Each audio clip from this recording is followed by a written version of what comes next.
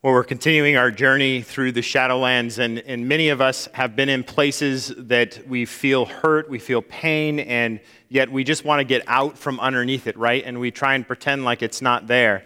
But as we go through this journey, we're going to learn that the emotions we feel, we got to deal with them, we have to resolve them, we have to bring them to the Lord. And so we've been walking through this journey, and a few weeks back, we looked at the story of Job, and we started our journey in the Shadowlands seeing that one of the most common first emotions I think we feel in suffering in the Shadowlands is that of confusion, which leads to fear. And it makes sense as the world that we built around us and that we think we have so much control over begins to crumble and our illusions begin to fall apart and we realize we don't have the control we thought we did, that we begin to get confused. We grope around in the darkness, not wondering where our next steps are going to be. And so it's a scary time for us to be. And we saw that those emotions last week often turn to anger when we looked at the story of Lazarus and his death. And we saw Mary and Martha both react in anger towards Jesus because they knew that he could have gotten there in time to heal their brother, and they believed firmly that he could have healed their brother, and yet Jesus delayed his coming, and he missed Lazarus' death, and by the time they showed up, he had been in the grave for 4 days. And so they were angry with Jesus because they knew that he could have done something, and yet he didn't seem to care enough to come. And so they gave him their anger, right? But we saw that the two different reactions to anger were different. Martha surrendered her anger to Jesus, trusted in him in the end, right? Even though she was angry with him, and even though she didn't understand why he didn't come and save her brother, she surrendered to him. So this week we come to the garden and we see Jesus' suffering itself. And we begin to see that denial, or the kind of inward feeling in us to try to ignore the pain or try and let the pain pass from us and not have to experience it, is a deeply human emotion. It's a deeply human experience that we don't like pain. And so when we encounter it, we want it to go away. Even the Son of God, God himself in the flesh, felt this feeling in the Garden of Gethsemane. Now, this picture I took when I was in the Holy Lands just recently. Everybody has asked me what was my favorite spot, if there was any spot in the Holy Lands in my visit that I really liked the most. And I've answered without hesitation every time, the Garden of Gethsemane. It was an incredible space. Now, this space is situated on the bottom of the Mount of Olives, which Jerusalem is kind of built on. They say it's the city built on 100 hills. And so Jerusalem, the old city itself, is built on one hill, and then there's a Kidron Valley, which you'll hear about often in Scripture. And right across from the east gate of the temple is the Mount of Olives. And the Mount of Olives used to be a place where they did what? Can you guess? Grew olives, right? And so Gethsemane, the garden, literally the Aramaic of the word Gethsemane means oil press. And so this garden was less kind of as we think of it as a cultivated garden, a place like there's just pretty flowers and stuff like that. Rather, this was the place that was intentionally used to process all those olives from the Mount of Olives into olive oil to be used for various different purposes. And so this was a place that we see Jesus retreats to regularly in Scriptures. He goes there with his disciples to pray. And this passage we see in Luke today that was as was his custom.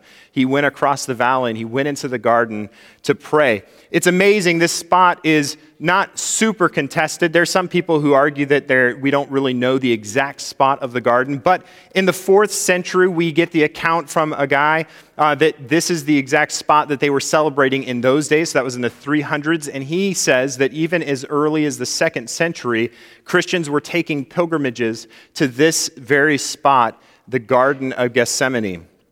Inside of this garden, there's all kinds of olive trees, and many of them are big and old and gnarled. They've actually done carbon dating on 3 of the trees that they were able to kind of get good enough old samples from the oldest parts of their trunks, and they've dated to over 900 years old. And they believe that the roots are very likely even older than that because they are all from the same genetic ancestor, and so it was clear that somebody was trying to preserve the ancestry of these olive trees. Now, this tree, This tree that I have a picture of, they have not tested. There's 5 other trees that are very, very old, and they haven't tested because they just can't get old enough samples to really determine how old they are. But this tree, they believe, is over 2,000 years old. And so this tree was potentially there when Jesus was walking in this garden and when he was praying.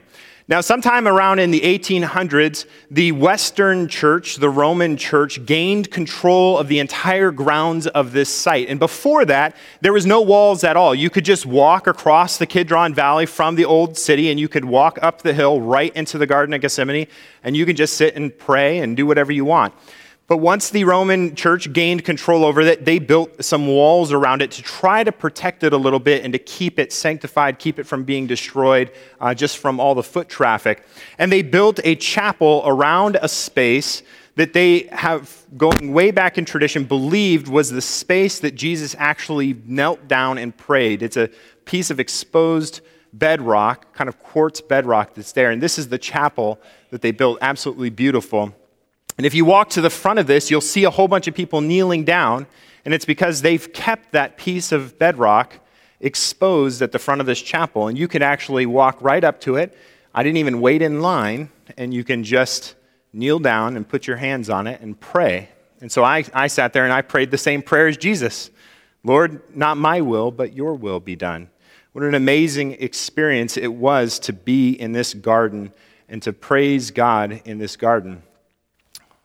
But the feelings, the weight that is there was something I didn't anticipate. The feeling of being in that space, the weight of God's glory in that space, and thinking about the moment where Jesus suffered so deeply that he sweat bullets of blood was heavy in that space. I didn't really have words as I was there. Our group gathered around and they were all sharing things, and the leader of the tour kind of came to me and said, Chris, you've been quiet. Why don't you say something? And I said, I have nothing to say. Imagine that. Me with nothing to say.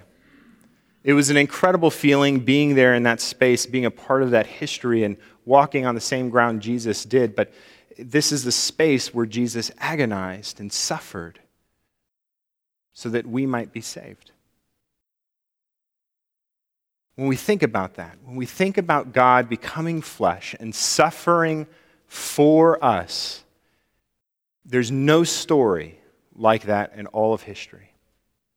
There's no story where a God would care so much that he would become a human like us, though he doesn't need to, and that he would willingly place himself in the position of all humanity, and he would walk through the Shadowlands with us. What an amazing, amazing story. I think that we can take some things from this story. I think the first thing that we see is that questioning is okay, right? How many of you have ever felt guilty from questioning the Lord on his will or something like that? When you've been through suffering and you've questioned, what are you doing here, God? And you think, oh, wait, maybe I shouldn't say that. Is lightning going to strike me? Well, guess what? Jesus did it. In the garden, he knelt down and he said, if there's any other way, if there's any way you can have this cup pass from me, Lord, do it. He questioned the will of God. Now, Jesus knew exactly what needed to happen. We have the accounts of the Gospels where he was teaching for months, maybe years, his disciples that this moment must come. He told his disciples flat out that he must die so that all the world might be saved. He expressed exact knowledge of what was to come, and yet in the moment when he began to feel the suffering and the weight of all of our suffering being put on him, he said, could we try a different way? So questioning is okay. It's not a sin to ask questions of God. It's okay for us to ask questions of God. Jesus did it in the garden, and if Jesus did it, that means that it's okay for us to ask questions. And once again, we see another example of God inviting all of our emotion, all of our frustration, all of our questions to be cast upon him because he's big enough to handle it. We try and protect God from our feelings, thinking that he doesn't understand, and yet he completely understands. And he says, throw it at me. I'll take it on. Now, in the garden there, I said I was sitting there in a group. We got actually some time in a private section of the garden, and our group kind of gathered, and they were talking. It was all a bunch of group of pastors, so of course everybody had something to say. And so as I was sitting there listening to what everybody else was sharing about being in this space and the feeling of it, I was staring at my feet. And as I stared at my feet, I realized that the dirt could have been any dirt that I've ever seen in my entire life, right? Could you tell that was the Garden of Gethsemane? No. It looks like how many other places of dirt you've ever set your feet on, right? Guess what? In the Garden of Gethsemane, this holy place where the God of the universe became human and sat and prayed in agony for us, there was dirt under the grass. Like any other dirt. And I took a picture because to me, that represented the humanity of Jesus Christ.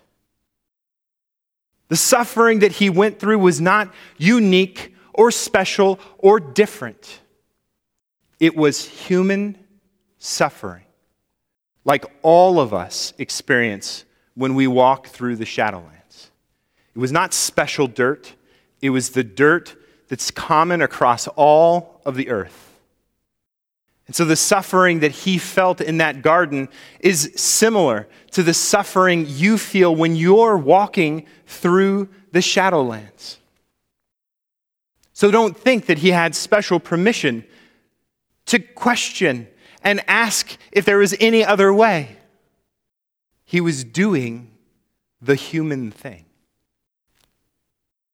And so it's okay if we question. But here's one caveat. Never ask a question that you don't want the answer to. Right? Jesus said, if there's any other way, let's do it. But was there any other way? No.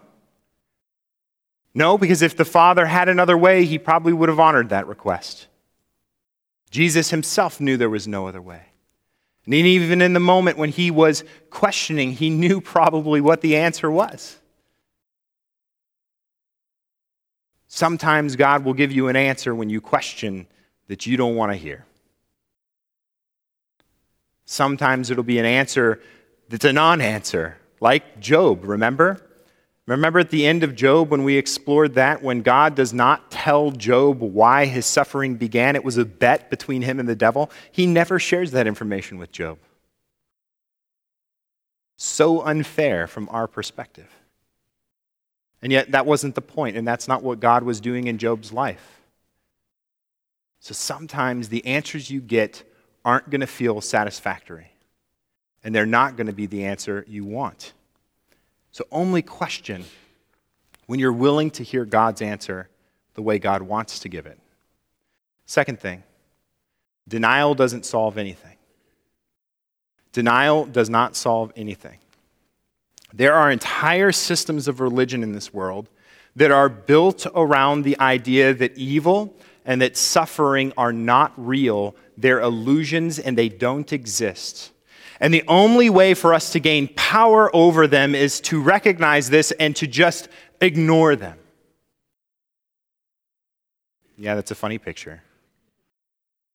But this is the way that whole philosophical systems treat suffering. And it sounds like a silly thing, right? When we hear that, we think, that's ridiculous. Of course evil, of course suffering is real. Don't you see the effects of it, right? And yet, daily, we often do the same thing, right? When we're going through suffering, when we're facing trials of many kinds, when we are walking through the Shadowlands, we stick our heads in the sand and pretend like it's not happening. Now, part of that is because this culture that we're a part of has trained us to believe that our emotions in the midst of suffering are bad and evil because it makes other people uncomfortable, right? And you hear the statements all the time, just move on already, get over it already, right? And so we hear these comments and we begin to internalize that it must be bad for us to feel these feelings, and it feels bad, so I'm not going to feel them. I'm just going to stuff them deep down. I'm going to bury them. I'm going to deny them. How many of you have ever done that in your lives? Does it work out? No. Mostly murmurings of no. It'll come out at some point, and it'll probably be way worse than if you dealt with it in the first place and acknowledged it in the first place. Jesus was truly human, and Jesus was truly going through an agonizing event starting in that garden. And he didn't deny it. He felt the full weight of it. Yeah, he questioned God's will and he asked if there was any other way, but he never denied the reality of what he was going through the entire time. He took it on and he dealt with it and he felt it. Mount of Olives is now largely a burial site. At some point, the Jewish culture believed that the Mount of Olives is a part of a prophecy in Ezekiel, and that the Mount of Olives will actually split with an earthquake in the end times, and that the resurrection of the dead to eternal life will start there at the Mount of Olives. And so the most prominent Jewish figures throughout history have been buried on the Mount of Olives. So when you actually look at the Mount of Olives, it's just a ton of tombs all across the whole side of it. There's barely any olive trees anymore. It's just a bunch of tombs. Now, one of the most interesting things as you walk through that is all over on top of the tombstones, there's these rocks. And it looks just like it's dirty, like rocks have fallen down and nobody's like swept off the top. But what this is that Jews, as they go and mourn the ones that they've lost, they think that flowers and other things that are going to wither and fade away are too impermanent, that the pain of the loss is everlasting. And so they don't put something on there that's going to fade and wither away. They put a rock because that rock's going to stand just like their feelings about that loss. And so it's a permanent reminder to them of that loss. If you have had these hurts and these pains in your life, I'm not telling you to live there. I'm not telling you to dwell in them. We are told that we walk through the valley of the shadow of death. But at the same time, if we don't acknowledge the feelings we have, and if we don't begin to bring them to God in a healthy way, we're never going to get over them. We're never going to get through them. We're never going to heal from them in a way that is healthy. And so we need to bring our garbage, our feelings, our emotions, our suffering to the Lord and let him deal with it.